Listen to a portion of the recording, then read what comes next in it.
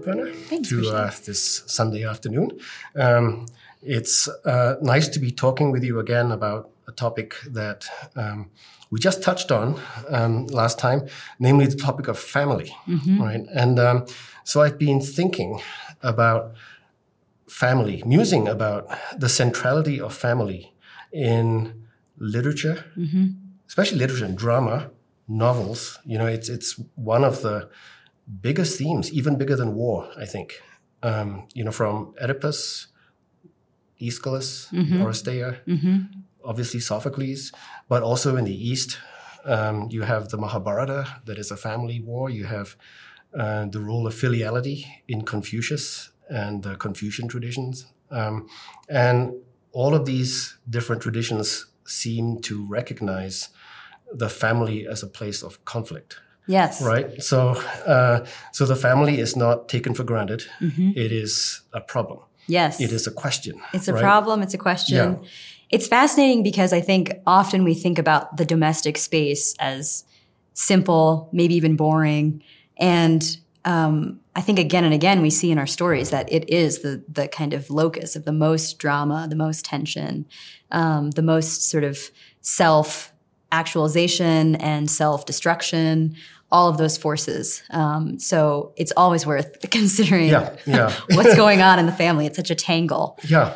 And it's the aspect of life that usually no one tells us anything about until it starts to break, Yeah. right? And so, and that's why almost all the classics that deal with family, from the Greeks on through Jane Austen, always deal with family when it's reached breaking point. But before we go on, for the sake of viewers who might not remember very clearly what happened in Sophocles' Oedipus, do you think you could summarize the story for us? Certainly.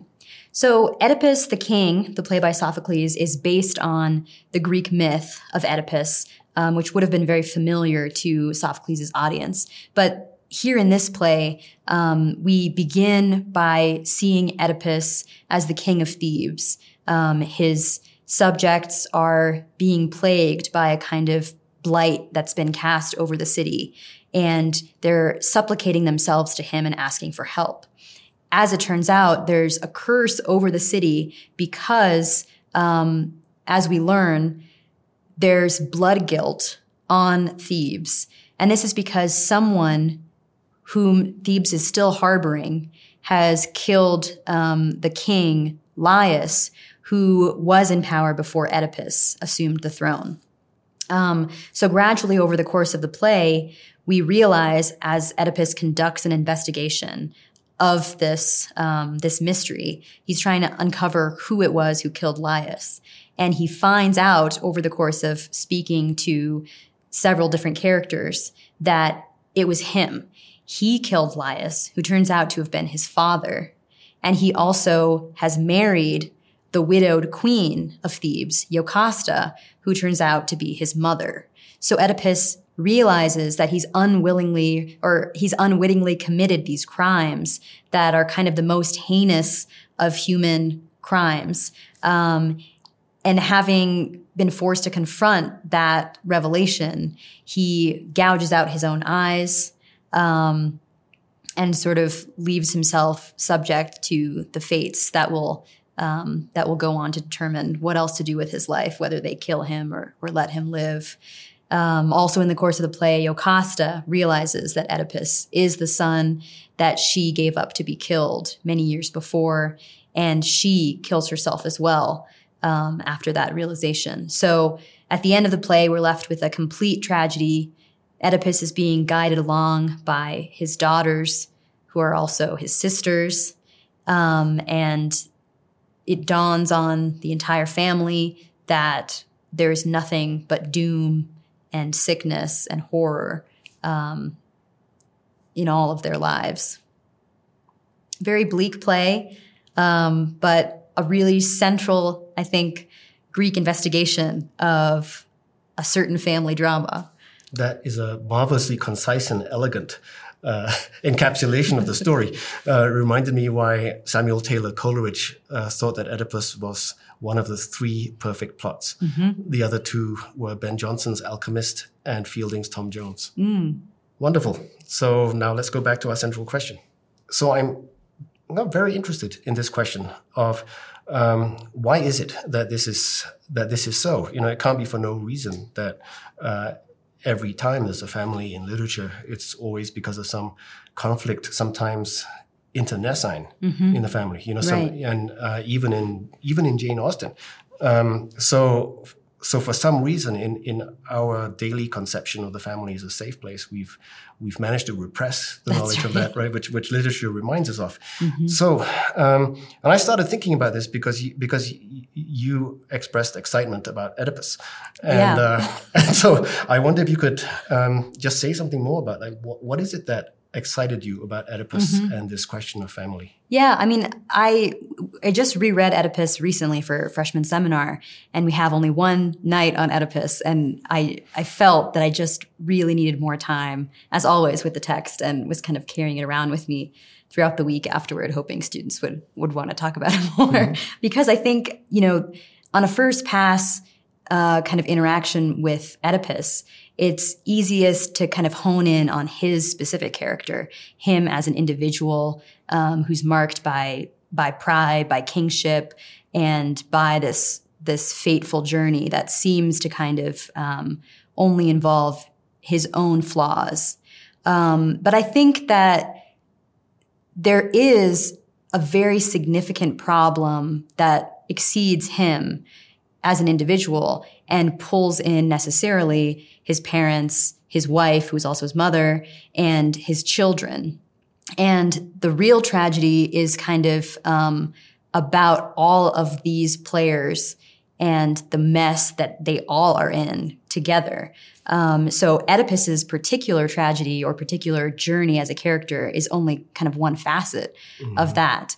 And I've been thinking about kind of what goes wrong in this family specifically, because it's at once so horrible and so foreign to our experience, the kind of greatest of all horrors that Oedipus kills his father and sleeps with his mother. And it's not something that directly we have a kind of identification with. But somehow the visceral kind of character of that horror, I think, tells us something very deep about our own experience of family. And so when I think about kind of what goes wrong in Oedipus, it seems to me that the seed of the problem is with Laius and Jocasta making this decision to kill their son.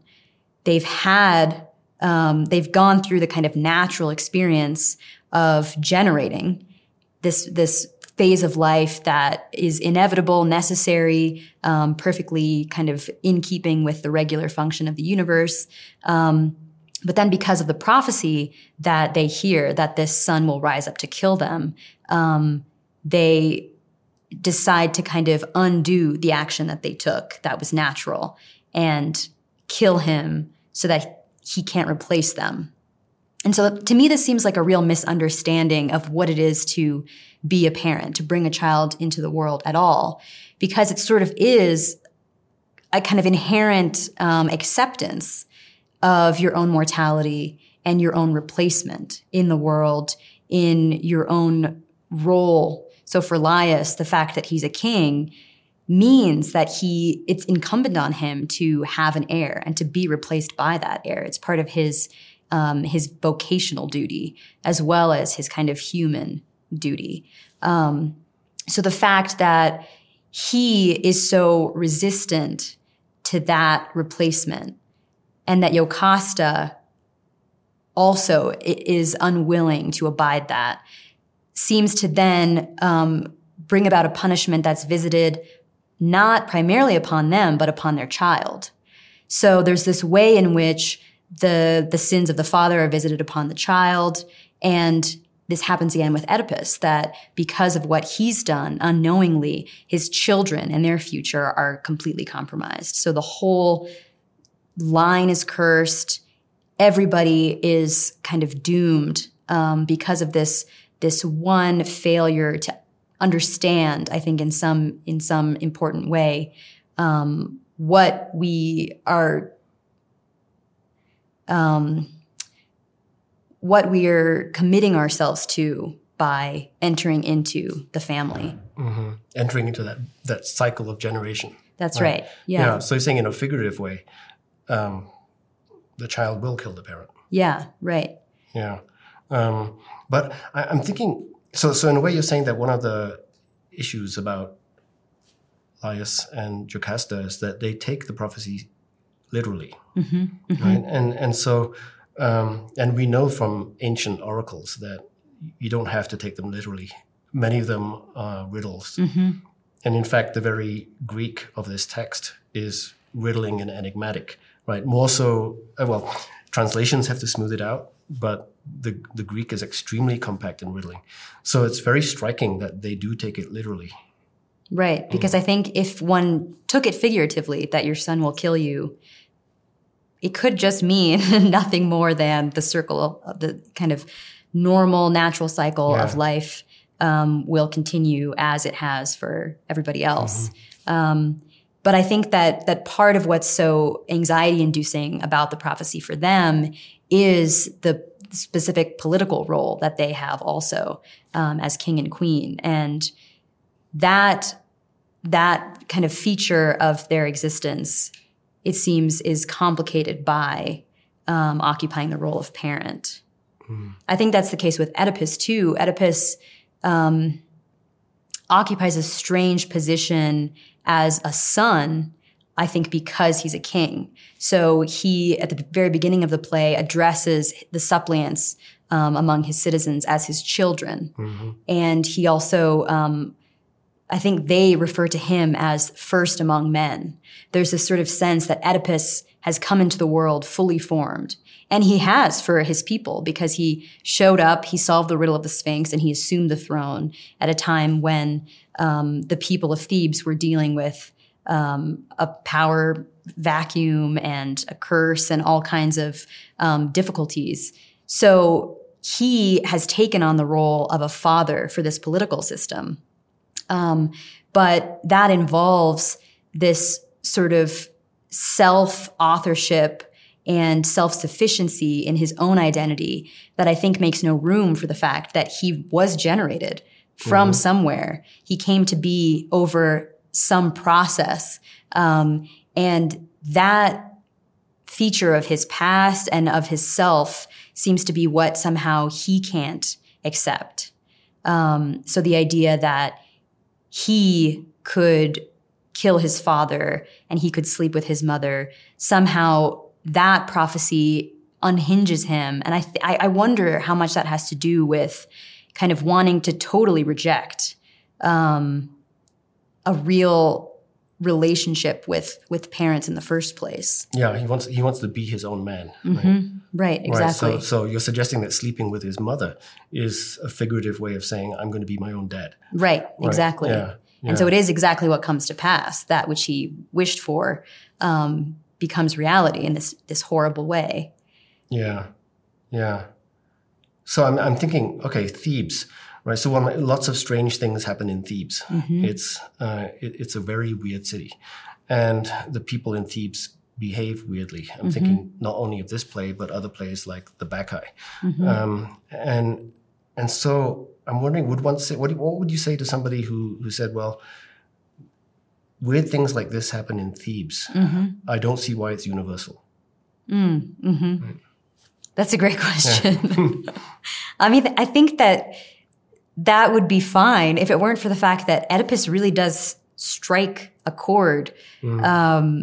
And I think, it newly does for me every time I read it, but even my students, kind of just the level of animation, the level of buzzing in the room that night that we read Oedipus speaks to something that's uncomfortable, but true, that surpasses being Theban in some important way. I think, the way that the curse is manifesting itself in Thebes at the beginning of the play is really striking, that children are not being born, or they're being born dead, and the mothers are gray-haired, they're wailing. So there's a complete kind of perversion of maternal roles, of children's roles.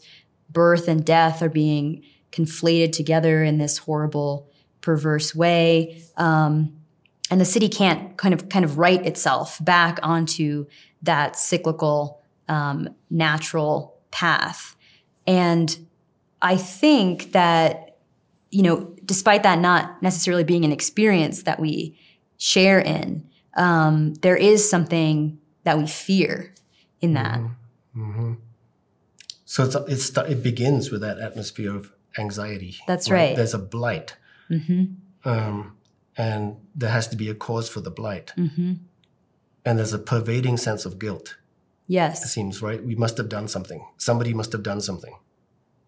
Right. Yeah. Exactly. Yeah. So there's and that comes from not having had closure. Yeah. Right. And I don't know entirely, I mean, for the citizens of Thebes, I don't know sort of what that means for them or what kind of guilt they're feeling that isn't just displaced guilt because of the killer of the king. Some of it seems like it must be their own responsibility. And I'm not sure where that lies. I mean, it might have something to do with kind of helping Oedipus achieve this illusion of self-authorship. Yeah. And they forget the death of their old king. Right. Right? Their old king goes, he dies. That's right. And then this new guy comes along. Yeah. Who saves them from the Sphinx. And then they make him king. And Laius is forgotten. He's even forgotten by his wife, right? So the first thing she sees in her words is, then I saw you coming along, Oedipus, and you look just your same age that my son would have been, and you look just like Laius, and so and she marries him, but nobody follows up on the question of what happened to Laius, so it's like a bomb sitting there, ticking all this time until there's a miasma, that provokes everyone. Say, okay, let's look for this. Laius was murdered. We have to find the murderer now. Yeah, so that seems like maybe figuratively too, there's a kind of forgetting of their father and replacement, kind of without any real, without any reflection about what that means and looks like for the family that is Thebes. I wonder too about the Sphinx. I mean, the Sphinx is such a strange creature to plague the city because her riddle is about the roles of man at different times of day, but stages of life. So the Sphinx asks, what walks on 4 legs in the morning and 2 legs in the afternoon and 3 legs at evening. And Oedipus is able to answer this question and say that it's a man who crawls in the morning, who walks aright in the afternoon in the prime of his life, and then who walks with a cane in his old age. Somehow he has this knowledge of the natural progression that man is supposed to go through over a single lifetime, but nobody in the city seems to know that progression. And I wonder what that means, that somehow that cycle is not present to them as citizens. Right. I mean, Thebans were originally born from the dragon's teeth sowed by Cadmus, right? I didn't know that. Right. So they came out of the ground, the citizens, so it's already a city that is in some ways cut off from the generative cycle or denies it in myth. Right. Yeah. Right. And then, there's a way in which I wonder if the riddle of the Sphinx reflects how Laius and Jocasta also deny something through their own story of Oedipus. Yeah. So they have this prophecy that they receive that Oedipus, when he grows up, will kill his father. So it's something like in his 2-legged time of life, Oedipus will kill Laius. But they pierce his ankles as a baby. I think he's just a few days old at this point. But even if we were to say that he were a crawling baby who would be on all fours, there's a way in which they force him now to be not on all fours, even though that is the time of life that he's occupying. Right, because he's maimed. He's maimed. Right, His legs are pierced and tied together. so that he would have maybe his hands and then one other limb. He's already maybe in the old man stage of life at that point. And they forced him into that position by misunderstanding that in his baby stage, the four-legged stage, he has somehow the power or the threat of the two-legged stage. So somehow all those phases of the Sphinx seem to be knotted together by that decision that Laius and Jocasta make. And that is a perversion that has to have consequences. And the perversion is, as you're describing it, an escape from acceptance of the natural cycle, the cycle of life and death. That seems right, that they're not letting Oedipus's life play out over the course of the full day. They're somehow trying to make him an old man and kill him in the morning of his life. Yeah. Because they're so afraid of the noontime phase of his life in which he'll have the power of a man. Yeah. So do you think the cause of the action is anxiety? Because I'm thinking, is their anxiety about being replaced? And later on, is his anxiety about being illegitimate, or for one thing. And I'm thinking about the other anxieties, so at first I was wondering if Laius's attempt to kill his son is like the archetype of the older Greek gods killing and eating their children, right? Kronos and Zeus, where the archetype is of the older generation devouring the younger generation to stop time from going on, right? There's not going to be anyone after me, so I'm going to kill them all. And this is an archetype of the father.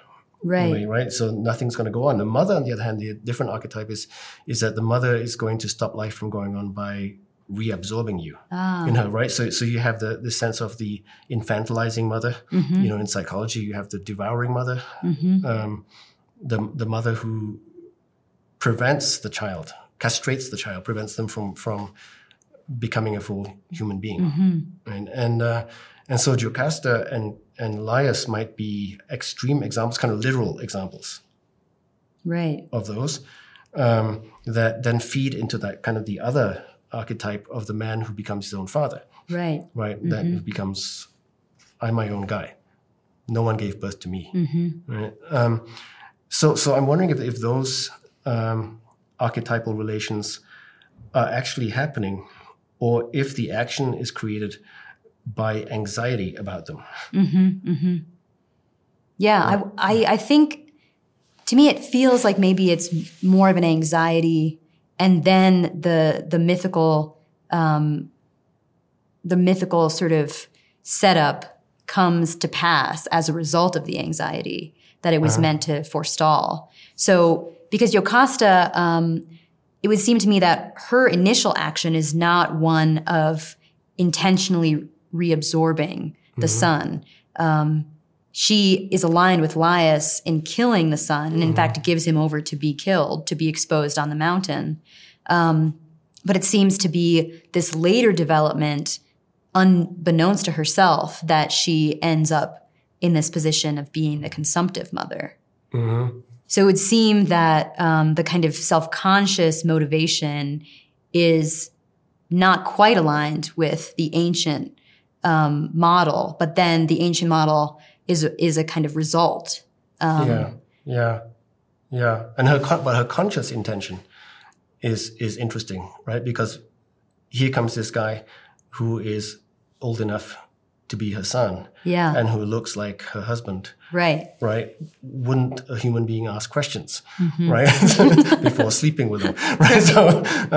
So there's an element of repression there, certainly. Right? I mean, part of what I'm wondering with this line of thought is that the anxiety that the play contains and that fuels its action is actually what gives it its resonance to an audience, right? So it's not so much that the facts are universal, because the facts might not be realized yet, right? But we all have anxiety about the father who's going to kill us, the mother who's going to reabsorb us, the life being prevented. Right. Yeah.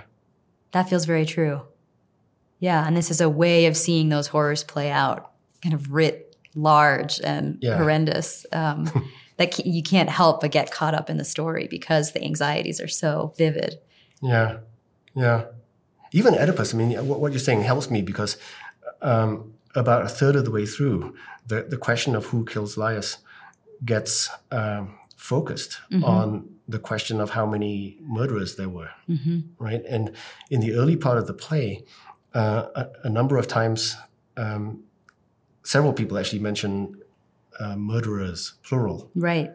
And Oedipus then replies, we've got to get this murderer, singular, right? And so then they have to find the person who's the witness, who can say how many people murdered Laius, because if it was multiple, then you know that Oedipus was innocent about that. You know, so legally and forensically, that's the important question. But we never get that witness. Right. We never get it. So that's right. Yeah. Yeah, the real moment of revelation for Oedipus happens when the herdsman tells him that it was Jocasta who handed off her baby to be exposed on the mountain. And that is when he puts the pieces together. So it has to do not with the recognition of himself as being the father killer, although he has admitted by that point that he killed someone, that he killed Laius, just not that he necessarily knows himself to be the son of Laius. But somehow he sees the familial relation when he realizes that it was his mother who left him to die on the mountaintop.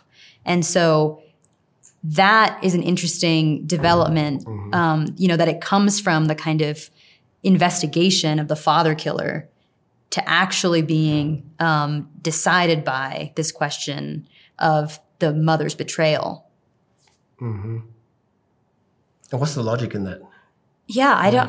It's a strange thing. I don't totally know what to make of it, except, the fact that Jocasta has already figured out by this point what's going on. She's run inside to hang herself, and I think in that moment the betrayals are all kind of her betrayals against him are all coming to pass at the same time. So her betrayal in that instance, not revealing the truth, even though she's figured it out. That's one betrayal. But then the past betrayal is being revealed at the exact same moment. So that Oedipus goes off to find Jocasta and ostensibly do some harm to her, because he's realized that the woman who loves him and has married him has tried to kill him much earlier. So there's some way in which her crime against him is much more present to his life now than the altercation with Laius, which in some way made him who he is, gave him everything that he has. So it seems to me that the more painful revelation has to be the one about Jocasta. Yet neither of them at this point knows for sure that it was Oedipus who killed Laius. Jocasta or Oedipus, neither one. Neither of them knows. I mean, what they know is that Oedipus killed someone. Yeah. Right? He could have killed an old man at some other crossroads. There must have been a bunch. So they don't, just because they set up that as the crucial piece of evidence, and they don't have that. So I wonder if then the jumping to the conclusion is not a logical thing, but it's psychological. That seems right. Yeah. That there's a way in which they recognize without needing to be told the full story. Yeah. Or it's sufficient for them to say, I could have done it. Yes, right. And that seems, that's exactly, I think, the emotional weight of it, that Jocasta knows she did give up a baby to be exposed, and that fact has now been revealed. And Oedipus knows he killed a man at a crossroads. But I think, there has to be some further revelation on Oedipus's part, because it seems that he has to be able to put together that this woman beside him here is the one who gave him up. it doesn't seem that he has everything he needs to make that determination, but somehow, maybe by her absence, by her pulling away from the situation, it becomes such an inevitable possibility that the potentiality of that having been done by Jocasta becomes so present to him in that moment that maybe it doesn't even matter whether the facts bear it out. Right. No, that's really good. Yeah. If I may just quote something from the play that illustrates the psychological shrewdness of this. So Jocasta, after Oedipus talks with Tiresias, Jocasta poo-poos Tiresias' interpretation, right? And then she tells Oedipus, an oracle came to Laius one fine day. I won't say from Apollo himself, but his underlings, his priests. And it declared that doom would strike him down at the hands of a son, our son, to be born of our own flesh and blood. But Laius, so the report goes at least, was killed by strangers, plural again, thieves, at a place where 3 roads meet. My son, he wasn't 3 days old. And the boy's father fastened his ankles, had a henchman fling him away on a barren, trackless mountain. Right? So in her first account, Laius is the one that takes the baby away. Mm-hmm. And so in that first account, you're thinking of Jocasta's grief. Right? And Laius as a bastard, right? Like, he's like a Cronus type. And then later on, when talking with the shepherd, he says, the shepherd says, the one inside, your wife, she'd tell it best. And Oedipus said, my wife, she gave it to you? And the shepherd says, yes, my king. I looked in the Greek, and the word "she" really is emphasizes heyday. Right? It says she gave it to you. So the story of what happened is discrepant. So Jocasta is not telling the truth. Then if the shepherd is telling the truth, that's interesting. Yeah, and that, I mean, I think for Oedipus at that moment, the fact that she's fled tells him everything that he needs to know. Yeah. About who's really responsible, whether she did in fact hand him over, or whether she was just so complicit that she now can't abide this situation and stand there and defend herself. It sort of amounts to the same culpability. Yeah, and she couldn't bear to tell him that she did it the first time. I wonder if we could pull back now and see the big picture about family. Like what image of family is this presenting? And particularly, I'm interested in how universal this is. Do you have any thoughts? It seems to be a situation in which the universal anxieties that we've discussed involved in familial roles are on display. And these anxieties, when they kind of lead to a misunderstanding, create a tragic series of events. Those events seem to be somewhat at a remove from us if we simply don't give in to the anxieties about the family that the characters here seem to get caught up in.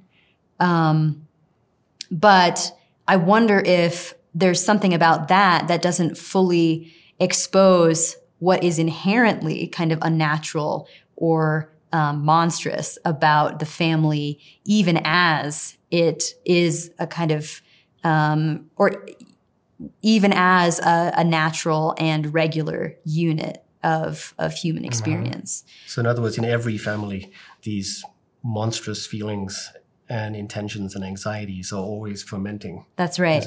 Yeah. Do you think it's true of Asian families? I think it certainly is. I mean, it's interesting to think about the differences in dynamics of family conflict that we see, for example, here in the Greek play versus in a lot of Asian stories of family conflict, where here the drama, the horrors, the murder, the incest are all fully on display, very explicit and loud. And I think often those monstrous forces are very much still a part of Asian stories of family, but much more understated, quiet, sort of imploding, versus the kind of explosion that we often see in the Western myths. Mm-hmm. What are you thinking of? I'm thinking of something like the films of Yasujirō Ozu, where we see very quiet family dramas in which, as critics have said, nothing really happens. Right. But it's the greatest of tragedies, because we're seeing how a regular family engaged in just the normal activity of family life, that is a family in which essentially everything's going right, is still somehow a deeply tragic, sad, and sort of impossible conflictual space. Yeah. I mean, before we go deeper, I think maybe we should give a short description to audiences who might not be familiar with Yasujirō Ozu, who he is. So, and you can tell me if there's anything I'm forgetting. So Ozu is one of the greatest of Japanese directors. I think one of the 3 greatest film directors in the world. Actually. And he's been described as the most Japanese of Japanese directors, partly because he's so subtle, right? There's nothing like him that reminds you of a Western film necessarily. Ozu had a long life and a long career in filmmaking. He was one of the great silent filmmakers. And then when he started the talkies, his films became increasingly known for as you say, the quiet domestic drama, the very subtle domestic drama with no obvious conflict, characterized by a still camera, right? Usually about 3 feet from the ground, just observing the room, right? That's the hallmark of the Ozu style. That's right. And a small troupe of really great actors kind of rotating through roles. His most famous films, Tokyo Story, which has come up in several polls of critics as the greatest film ever made. Right? I think of the Sight and Sound poll. So this is a major director, a major figure in 20th century art, right? Who's doing, in a way, a Japanese thing in a medium that was developed in the West, right? And so we're talking about primarily films, his later films, where there's a focus on family and marriage, and in particular the relationship of a daughter and a father. That's right. Yeah. Tokyo Story is one. Late Spring is another one. So if people want to see 2 really great films, they should. Everyone in the world has to see Tokyo Story. I agree. And Late Spring, those who are strong enough in heart can take it. Okay. Yeah.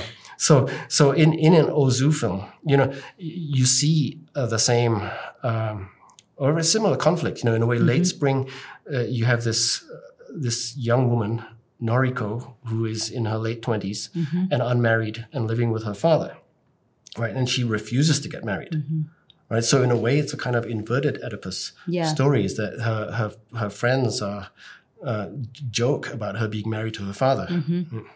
Right, she already is in that situation that would seem to be a kind of perversion of the natural way, but that has become their norm, and it's very stable.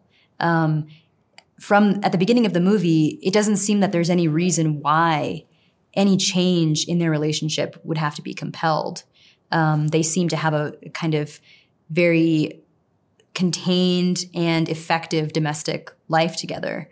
Noriko's mother has died, but the 2 of them carry on and live in a sort of contentment that is insulated from the outside world, in which the kind of steady march of marriage and generation seems to kind of be held at arm's length until the father realizes that Noriko's getting older and it's only right, it's only normal that she go off and marry.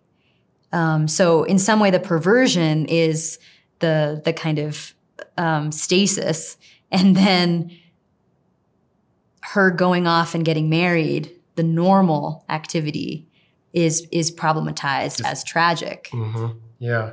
Yeah. And the stasis is a state of happiness. That's right. For them. I mean, they're perfectly happy together. Yeah, exactly. There's nothing more that they want, right? That's right. But it's the friends and relatives who, to use the contemporary locution, guilt the father out into marrying her off. Mm-hmm. Right. Right. And so, for Noriko, there's no sense that she is going off to a better life by the end of the film when she does in fact get married, or that she's come to terms with that in a meaningful way as something that she sees as necessary or important. She really feels that it feels to me that she has just been kind of pushed out into this current that is taking everybody else in the way that we conceive of modern society through this procedure that she really wants nothing to do with. The only thing that would seem to be a problem, even though she and her father are perfectly happy in their life, is the fact that he will die soon and then she'll be alone. And that, I think, is the only thing that could compel him, even though there are busybodies telling him that, oh, it's just normal for a woman of this age to be married by now. I think really what makes him feel that he must push her to leave and get married is this idea that they won't be able to sustain this situation that they both are happy in, and there will be an imbalance. Mm-hmm. Yeah. Yeah, but we've seen that these films were made just after the Second World War, right? And in all of these films, there's in a way there's a mention of family members who've died in the war, right? The sons, the husbands, sometimes the mothers, of famine. So they've already lost people early. Yeah. So they've been through a very hard time, and now there's the terrible tragedy of this film is that there is a happy stasis between these two. And you're saying that this happy stasis that Noriko refuses to leave, in a way, is like the attempts of the characters in Oedipus to escape from the cycle of life and death, right? The generative cycle. Right, exactly. Yeah. So there's the inversion, that here what really is a very happy family is somehow off, needs to be corrected because time is unrelenting and does not allow intergenerational relationships to be sustained beyond a certain limit. And so that is the problem. The problem is not a denial of those roles. The problem is too much of a love or comfort in that space. But the kind of villain is normalcy, naturalness, regularity, the progression through life phases. And what is it? What is it threatening? What is normalcy threatening? It seems to be threatening, or at least seems to be asking, what is valuable about marriage and generation in and of themselves? Why not just sort of sit back and opt not to participate, and enjoy a kind of different existence, enjoy a marriage to the father, a marriage to the child, of a kind. That option is not on the table, even though two loving and happy people are involved in the situation. So the inevitability seems to be about kind of the question of what her life would be like in the future. And that's what's motivating a move out of the stasis, that she would be alone, and there's something insupportable about that condition.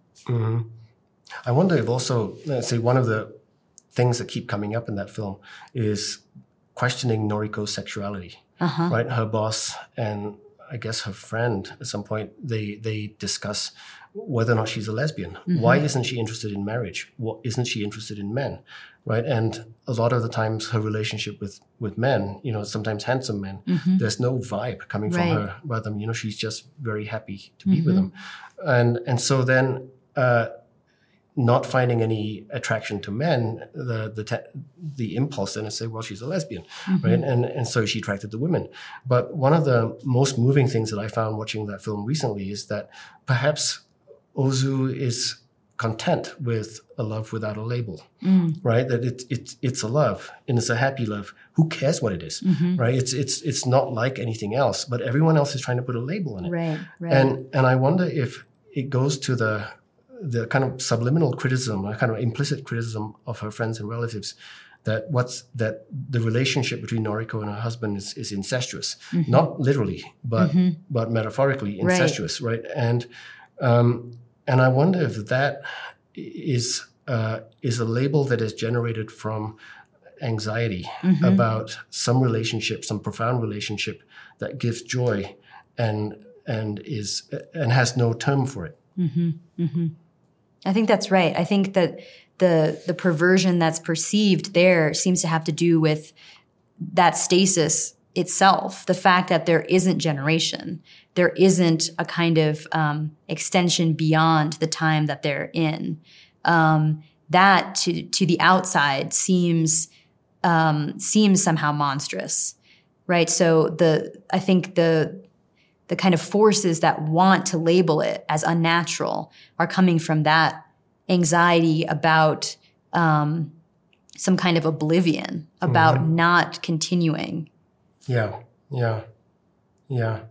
And that might very well echo the anxieties of Japan in the post-war period, near obliteration and the aftermath of that being a kind of insupportable position. There has to be a gesture, even if it's if it doesn't feel right to us or doesn't feel sort of inevitable.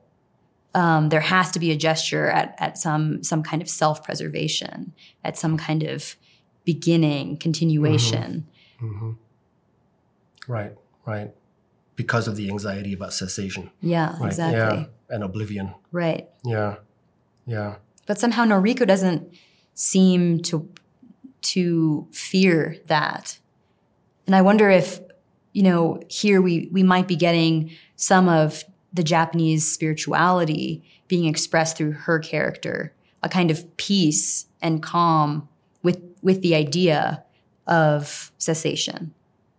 Yeah, that does relate back to Oedipus in a way, so the anxieties that generate Laius's actions, Jocasta's actions, Oedipus's actions, all come from the fear of cessation, right? Of being swallowed up into something else. Right. And Noriko doesn't have that. Right.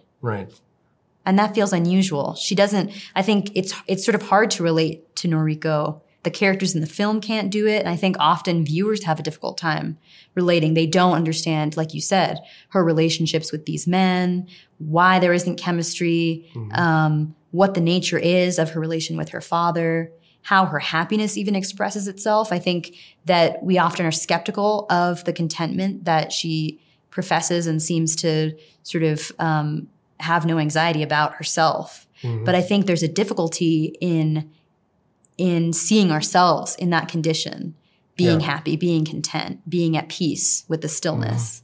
Yeah. So that scene before her wedding, right, where she's dressed up in a traditional costume and she says goodbye to her father for the last time. I mean, it's a sublimely beautiful scene, but it's one of the most painful things I have ever seen on film, right? And a lot of it is wordless.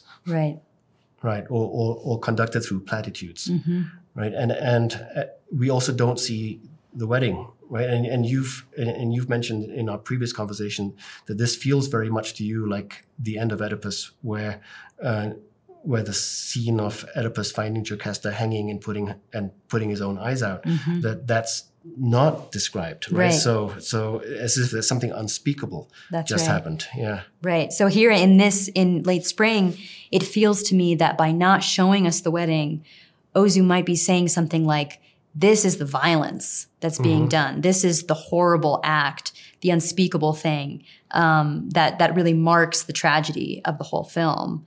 And eliding that moment, I think, helps us feel the violence of it because of not seeing it in the way that we do in the Greek tragedies. Yeah. So we are left after Noriko goes. We're left in the space of her room. There's a long static shot of the dressing room with a mirror reflecting nothing, reflecting no one.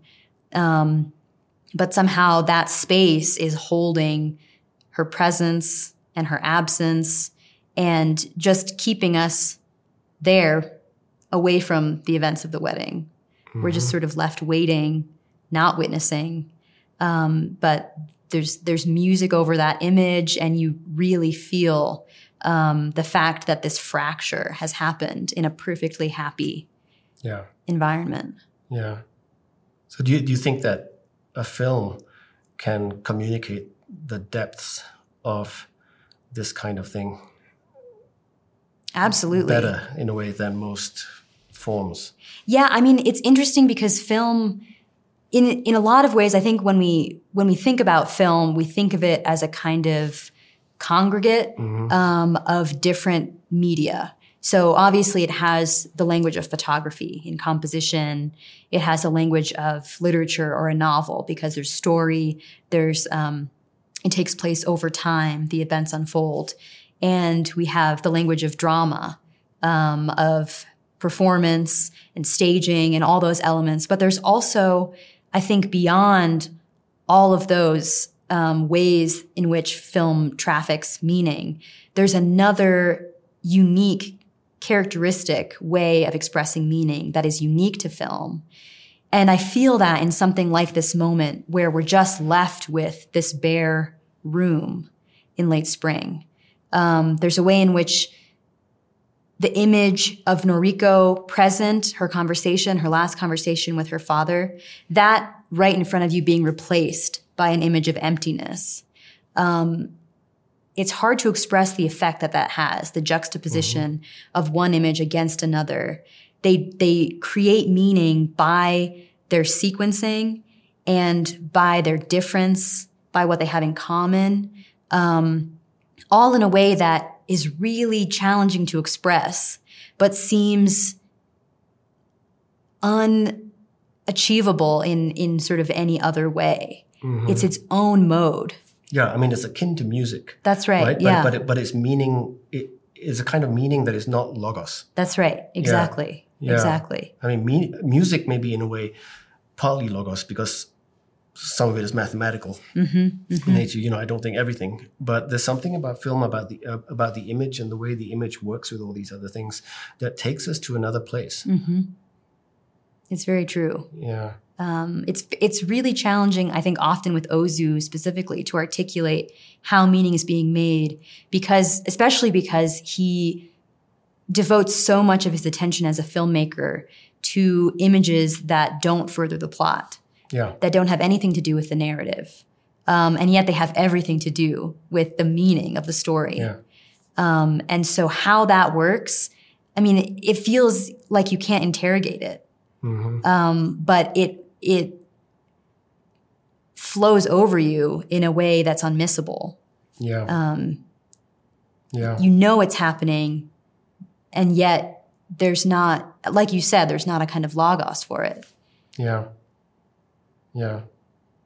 So do you think that films might be an essential addition to the liberal arts? I think absolutely. Yeah, I think that mode of meaning making that's unique to film can transport us in ways just as powerful as any of the other media that we take to be the traditional liberal arts. And I think that also, I mean, because it's such a new art form, those ways of making meaning in cinema have not at all been exhausted. There's so much left that can be developed out of the moving image paired with sound. And I don't think we even fully understand what we've already seen, what we've already witnessed in cinema, or what might become of the medium. Yeah.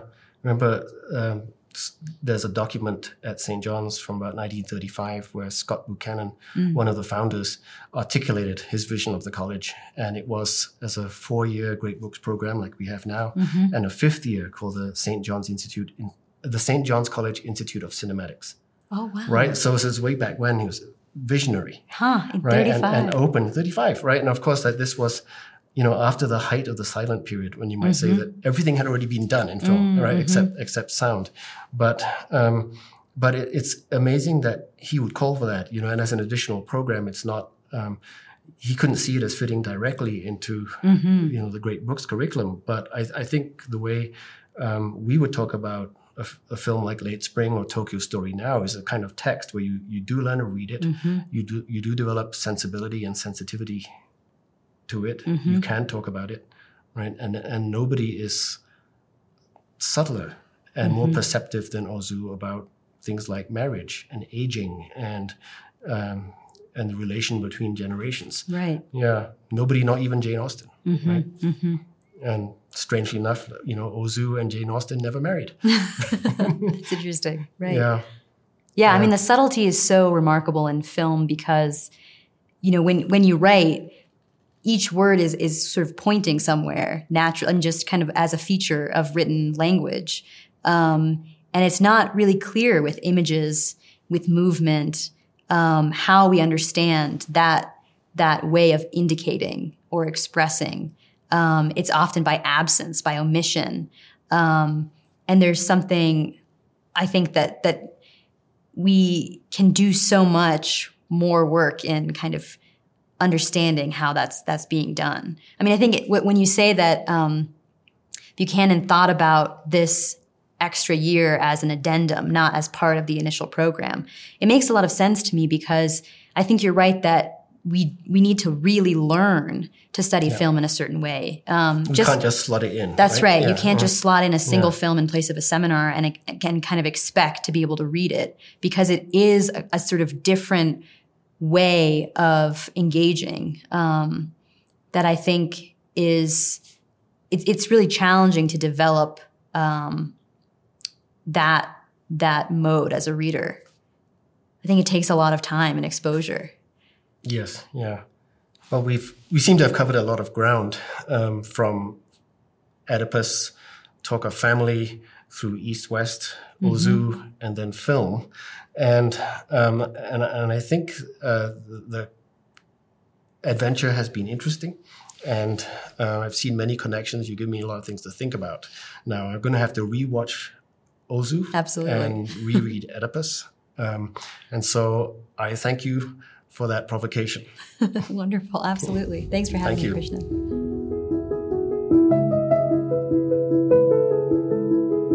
Continuing the Conversation is a 20-episode web and podcast series produced by the St. John's College Communications Office in partnership with 12 FPS and Aware House Productions. To continue the conversation with St. John's College, which offers a bachelor's degree in liberal arts, in-person and online master's degrees in liberal arts and Eastern classics, as well as Summer Academy for high school students and Summer Classics for lifelong learners, go to sjc.edu.